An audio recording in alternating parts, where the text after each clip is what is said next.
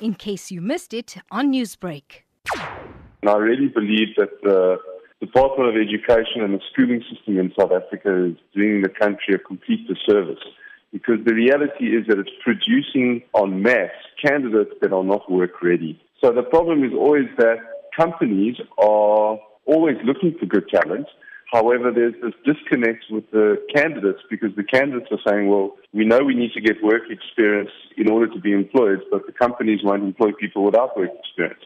This disconnect between youth job seekers and employers is a real problem. But there are many, many reasons as to why companies should help tackle this issue. If we're talking about tackling the serious problem of youth unemployment, do you believe then that there needs to be more collaborations between the private and the public sectors? So interestingly, I think there already is an untold fortune of things being done by companies. And I think maybe it's not widely publicized, but there is a significant infrastructure in each sector called the SETAs, the Sector Education Training Authorities, who are responsible for identifying and researching what the scarce and critical skills are, and will direct funding to organizations that are looking for assistance or grants towards the cost of living training that will close those skills gaps. Tens of millions of rands are being spent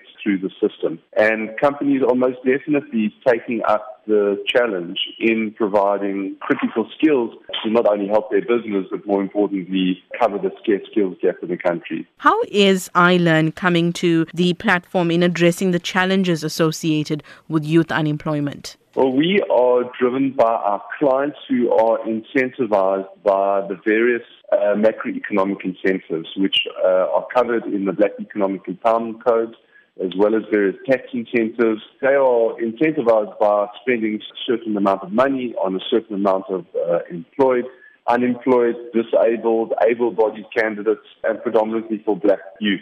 So one area that we participate in quite strongly is in learnership, which is a 12-month work and learning opportunity where the learner exits with a recognized qualification after 12 months, and they get the opportunity to gain very valuable work experience. Aside from learnerships benefiting the youth, how does vocational training programs benefit businesses? The main benefits for businesses are what we encourage is helping clients build a talent pipeline.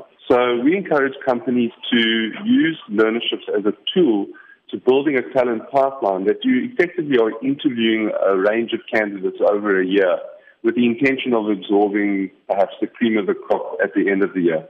Newsbreak, Lotus FM, powered by SABC News.